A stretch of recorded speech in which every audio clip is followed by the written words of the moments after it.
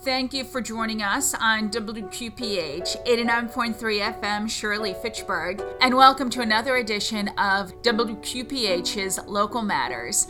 And on this broadcast, we bring you an interview with our own Mary Ann, and she is interviewing Father Elias Mary of the Friars of the Immaculate on Our Lady of Akita.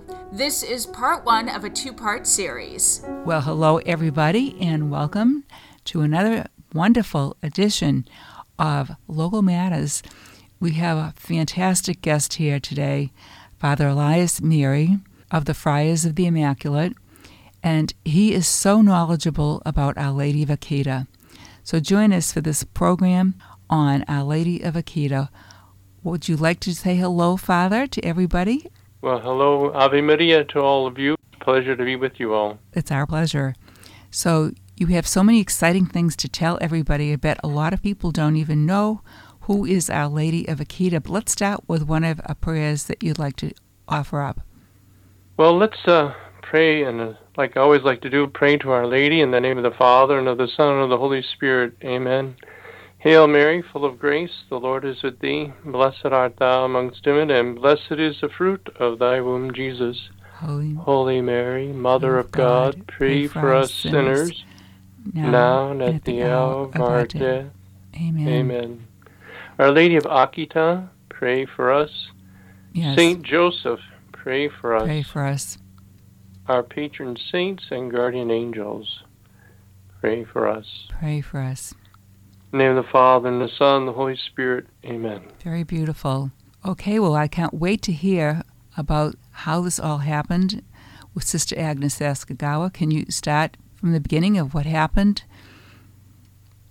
Well, we started back in 2019. A lady that I had met she had gone back to Japan because of her growing up there, and when she grew up in Japan, her parents were working in Japan for Kawasaki.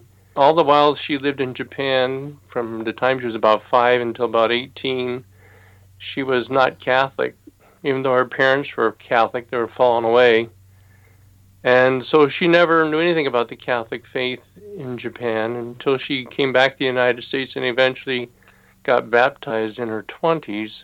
Back some years ago, maybe 2017, I think it was, or 2016, she wanted to show her daughter where she grew up, so she went back to Japan and found out all this Catholic history of Japan and wanted to go back and lead like a pilgrimage to show people all the Catholic history of Japan, the beautiful witness of faith that was of all the martyrs there. And eventually, in 2019, I didn't even know if Sister Agnes was still alive, and the visionary of Akita, which we would end our pilgrimage there and up in the northern part of Japan, where the famous apparition that took place in 1973 started, the whole apparition, the mystical phenomenon that took place there. So it's important that this year is the 50th anniversary of the beginning of the apparitions in Akita. So at that time I asked somebody who had been familiar with Sister if she was still alive, and he said yes, that she was, and that at that time I thought, well, it'd be interesting if we could ever meet her. So it was kind of in the back of my mind back in 2019, it would be nice to somehow meet Sister Agnes, just to ask her some questions and just to meet someone who's had such an experience. Well, COVID came and the whole, that got put on the back burner, so we just finally got back to going another time this year in 2023 to visit again on a pilgrimage to Japan, and someone said that she was still alive and that it might be possible for us to meet her. So we did, with the help of some friends and a Japanese guide. We found where Sister might have been, because it's kind of been hidden that where she lives and where she's at. And so with the help of this guide, we did rendezvous and meet Sister, who was staying in a care home, which in of itself is kind of odd that she's a religious sister and she's in a secular care home. I'm not sure why that is. It just seems unusual. Yes. We were able to visit with her, but only through an iPad, because at that time in April of this year, their COVID restrictions were still very much in place, and they were very, very restrictive, just like here during the height of COVID. You couldn't meet with the person in a care home face-to-face. We had to do it over an iPad, and we only were able to spend about 15 minutes conversing with her. We weren't even allowed to sit down somewhere. We just stood in the entranceway of the corridor, you might say, the lobby of the care facility, and spoke to her through the iPad. But what a grace that was, Father. Yeah, it was just to be in her presence was a grace. Just of her mannerisms, she just seemed to still be that very pious soul that if you ever saw the old videos of when she gave her little testimony, she turned 93 this year on the Feast of Pentecost, May 28th. Wow. But she still seems to have a clarity in her mind, and she seems to be and appears to be still that very pious and very prayerful soul that she is.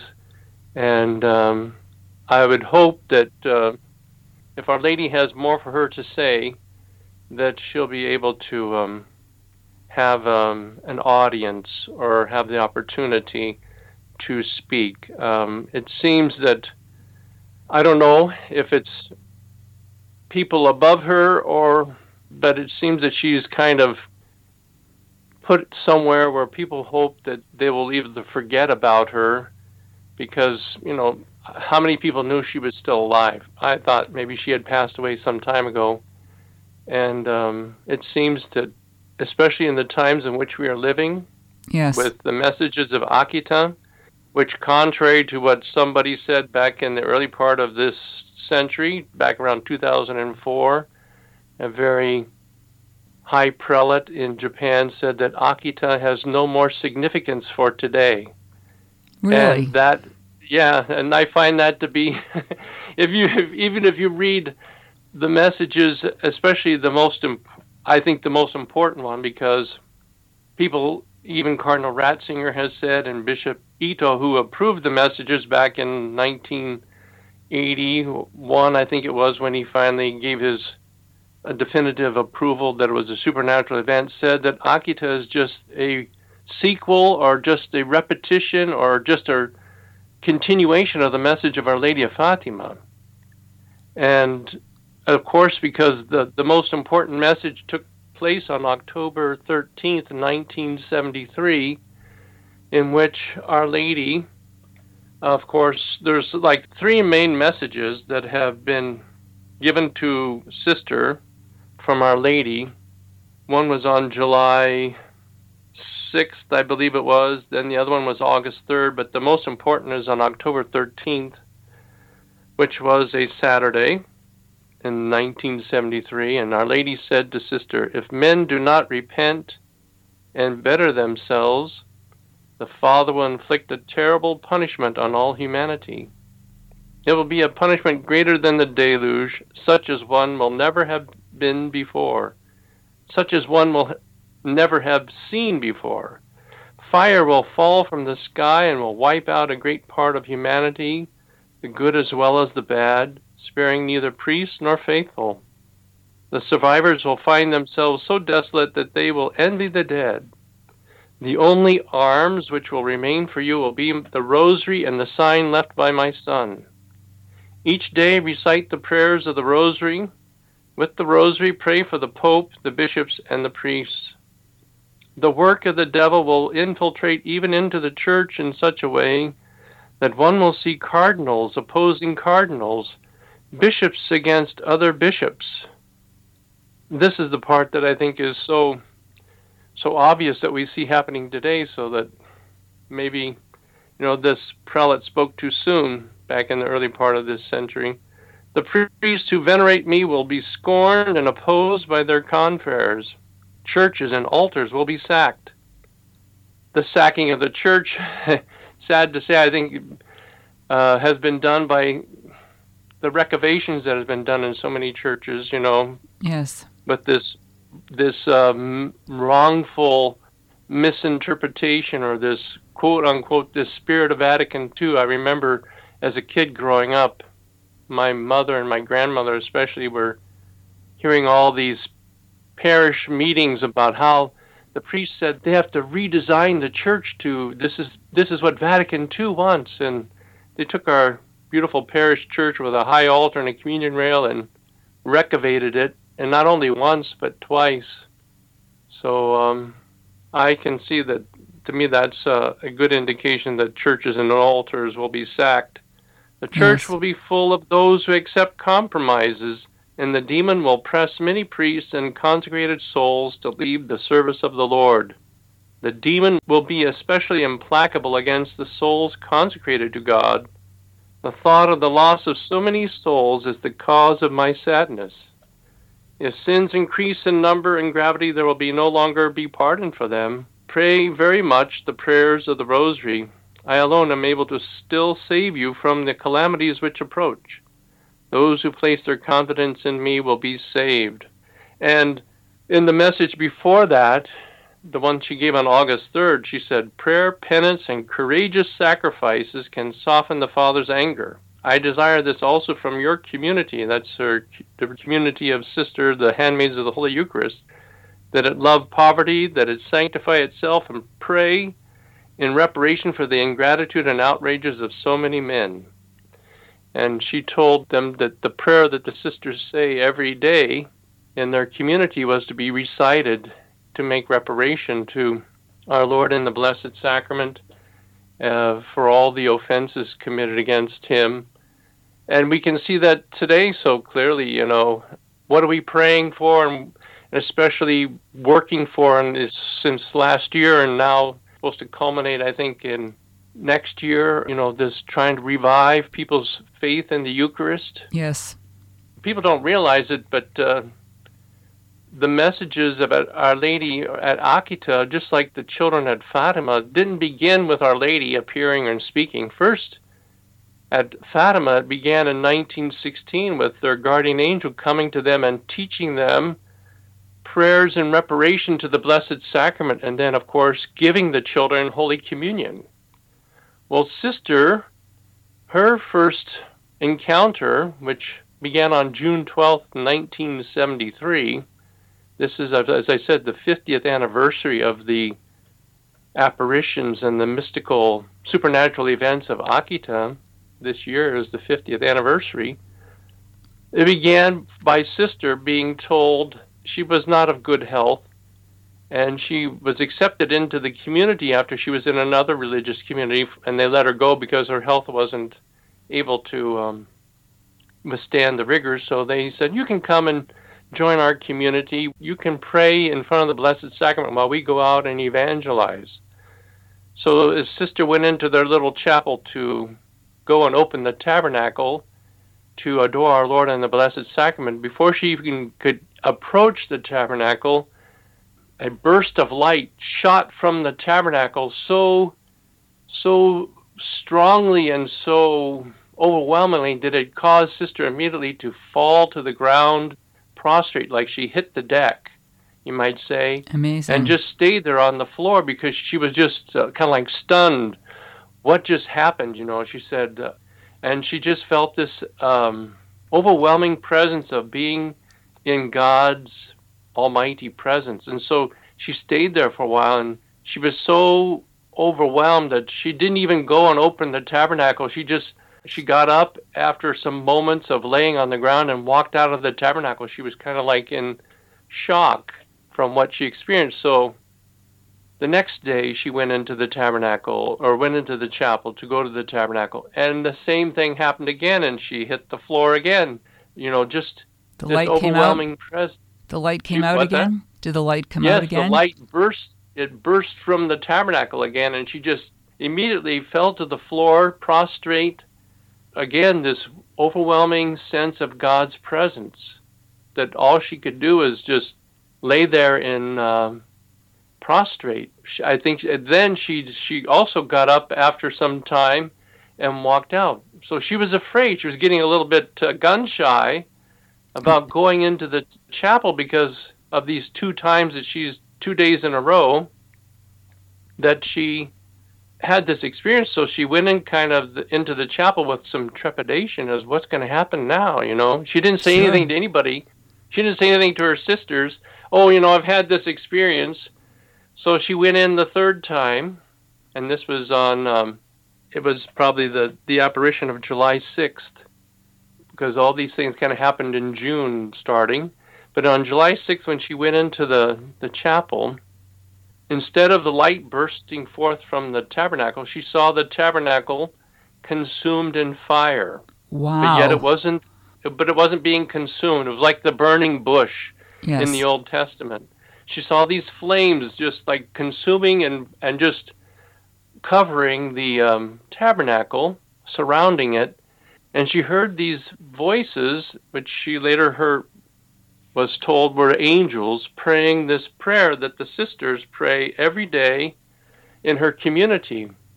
And the prayer goes like this: Most Sacred Heart of Jesus, truly present in the Holy Eucharist. Now, it says truly present, but Our Lady told her from now on, say truly present, not just present, but truly present in the Blessed Sacrament, or in the Holy Eucharist. So Our Lady wanted to stress the true presence, that he's not just present, but he's really, truly present in the Holy Eucharist. So they added that prayer from Our Lady telling Sister directly. And at this time, an interesting thing is that Sister suffered from deafness. One of the things is she would experience deafness, and Our Lady told her the deafness will go away and it will come back, and then it will go away again completely. And so the doctors were baffled by her deafness because they said there wasn't really any medical reason why she shouldn't be able to hear, but she could hear nothing. But she could hear the angels, she could hear Our Lady, she could hear her guardian angel speaking to her. And it was just like that, that 1 minute she'd be deaf, and then she would get her hearing back when Our Lady said, and then it would go away, and finally it was cured on like 1982. Her deafness was eventually cured during benediction, I believe it was, when they were singing the benediction hymn. Her hearing came back completely. And all this was predicted by Our Lady. But this prayer, Most Sacred Heart of Jesus, truly present in the Holy Eucharist, I consecrate my body and soul to be entirely one with your heart, being sacrificed at every instant on all the altars of the world, and giving praise to the Father, pleading for the coming of his kingdom. Please receive this humble offering of myself. Use me as you will for the glory of the Father and the salvation of souls. Most Holy Mother of God, never let me be separated from your divine Son. Please defend and protect me as your special child. Amen. Beautiful. That's a beautiful prayer, and very much in line with the spirituality of Our Lady of Fatima, to offer our prayers and our sacrifices in reparation for the offenses committed against the Sacred Heart of Jesus, and also even, to Our Lady, to make reparation to her, because it is through her that we have Jesus in the Blessed Sacrament. We wouldn't have his body and blood if it wasn't for the fact that she said yes to the Incarnation. So it's important that in making reparation to the Sacred Heart of Jesus, we also want to make reparation to Our Lady. And that this is what you might say, a continuation of Our Lady's peace plan. You want to placate, you want to make less the punishment that is coming upon mankind, then offer your prayers, offer your sacrifices, especially offer your Holy Communions in union with all the masses around the world in reparation.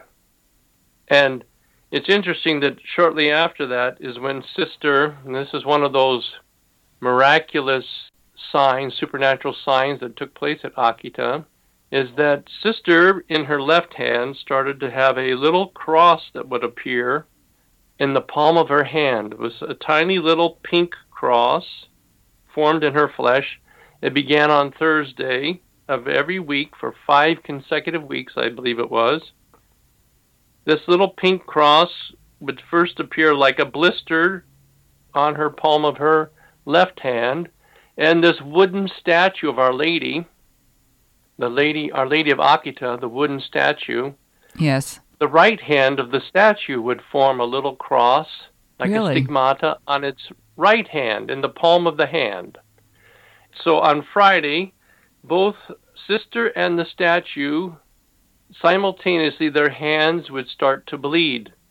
Sister said the pain was so intense from this tiny little cross. It was only a few centimeters in the palm of her hand. The pain was so intense and the bleeding was so profuse that she couldn't sleep. She couldn't, the pain was so intense she found it difficult to pray, to think, It was overwhelming how painful this little cross was in the palm of her hand. And so on Friday it would be almost like a reminder of the passion, the sufferings that our Lord underwent. And then on Saturday, for Sister anyway, the cross would become a scab, and on Sunday it would disappear. Wow. It would be as if it wasn't even there on her hand until the next Thursday. It started that same whole process over again. The statue would also do it. The statue would bleed. And the sisters thought, well, we better catch this blood because there was so much blood coming from the statue, a wooden statue bleeding, that they put some cloth on the floor to catch any blood that might drop on the floor, and the blood disappeared into thin air and it never hit the floor. When it left Our Lady's hand, before it hit the floor, it completely vanished. But the sisters did collect blood from the statue's hand, and they had it tested by a laboratory they weren't Catholic. They didn't even know where the blood came from. They didn't tell the doctors or the people examining the blood where it came from. They said that it was human blood, and I can't remember if they said what type of blood it was, but it was human blood coming from a statue. Was it AB? And it may have been. I don't recall. Mm-hmm. But so this happened over a series of 5 weeks, and people would come from all over. Even the Japanese national television station came and videoed this statue bleeding, and later on the statue would start to weep. So this statue bled human blood, and it wept human tears, and it wept 101 times. Wow. And when it stopped weeping in 1981, I believe it was, and Sister was contemplating one day in the chapel, why 101 times? That's what I was going to ask you. Why? She said, why not 100 or 102? But what is the significance of 101 times? And her guardian angel told her that 101 is symbolic. The first one represents the first Eve, the Eve in the garden, who by her disobedience, who ate of the fruit, caused our downfall. The 0 represents the eternity of God, that in his plan he brought about the second Eve, which is the second one, who is the new Eve, who would undo the disobedience of the first Eve by listening to the good angel and saying yes to being the mother of God, the mother of the Redeemer. Wow. And this is where we get the connection, because they're all connected, these apparitions of the 20th century. Fatima, 1917, Our Lady of All Nations in 1945 to, I think, 1959 was this apparition of Our Lady to Ida Perdaman in Amsterdam, who at that apparition, she said, I want the fifth Marian dogma, that I am co-redemptrix, mediatrix, and advocate. I want that to be proclaimed a dogma of the faith. That was a big part of her message to Ida Perdaman. And then Akita. What's the significance? How is Akita connected to Amsterdam? Well, because in 1963, when these sisters were newly established by Bishop Ito as their sponsor, they were looking for a statue to have of Our Lady in their chapel. And one of the sisters had prayed to Our Lady of All Nations, and she was cured of some illness. So when they asked this Buddhist man to make a sculpture of the Blessed Virgin, he said, well, I don't know anything about your Blessed Mother. Can you give me an image that I could copy or have an idea of what to carve? And so they gave him a holy card of Our Lady of all Nations, Our Lady of Amsterdam. So Our Lady of Akita is Our Lady of Amsterdam, Our Lady of all Nations, because she's standing on the globe in front of the cross. She's Our Lady Coredemptrix. And that message that of the 101 Tears calls to mind that Our Lady is asking, and I'm sure if I could have had an opportunity to ask Sister Agnes, I'm sure that there's a book that has been written by Father Yasuda, I believe is his name. Yes. Who wrote a book about the message of Akita. He was the chaplain of the sisters at the time when this was happening. He's since passed away, but he was known as a very holy priest, and he wrote a book about how Akita the message is about, of course, the Blessed Sacrament, making reparation to the Blessed Sacrament, and the importance of the Fifth Marian Dogma, co-redemption, and mediatrix of all graces. That Our Lady is saying that this is the key to true conversion and a true renewal to be taking place in the world, is that the Fifth Marian Dogma is part of the triumph of Our Lady's Immaculate Heart that she asked for at Fatima. And Father Peter Damian Fellner, who was one of our professors as a Franciscan of the Immaculate, he strongly believed that had to be, that's an essential part. You will not truly say you have the triumph of Our Lady's Immaculate Heart until you have the proclamation of the Fifth Marian Dogma. Because I think so too. The triumph, that's great. The triumph of Our Lady's Immaculate Heart is not that we have a obligatory memorial that falls the day after the Sacred Heart of Jesus. She wants the whole world to know, and not she, but God wants the whole world to know, as he said at Fatima, that she said that God wishes to establish devotion to my Immaculate Heart. That especially does God want to know the part that she played in the work of redemption. That it's through her cooperation that Christ redeemed us, and that it was his plan that she be a part of that. That's all the time we have this week. Tune in next week at this same time for the conclusion of this broadcast. Thank you for listening to another edition of WQPH's Local Matters. We hope you enjoyed the broadcast and hope you have a blessed week.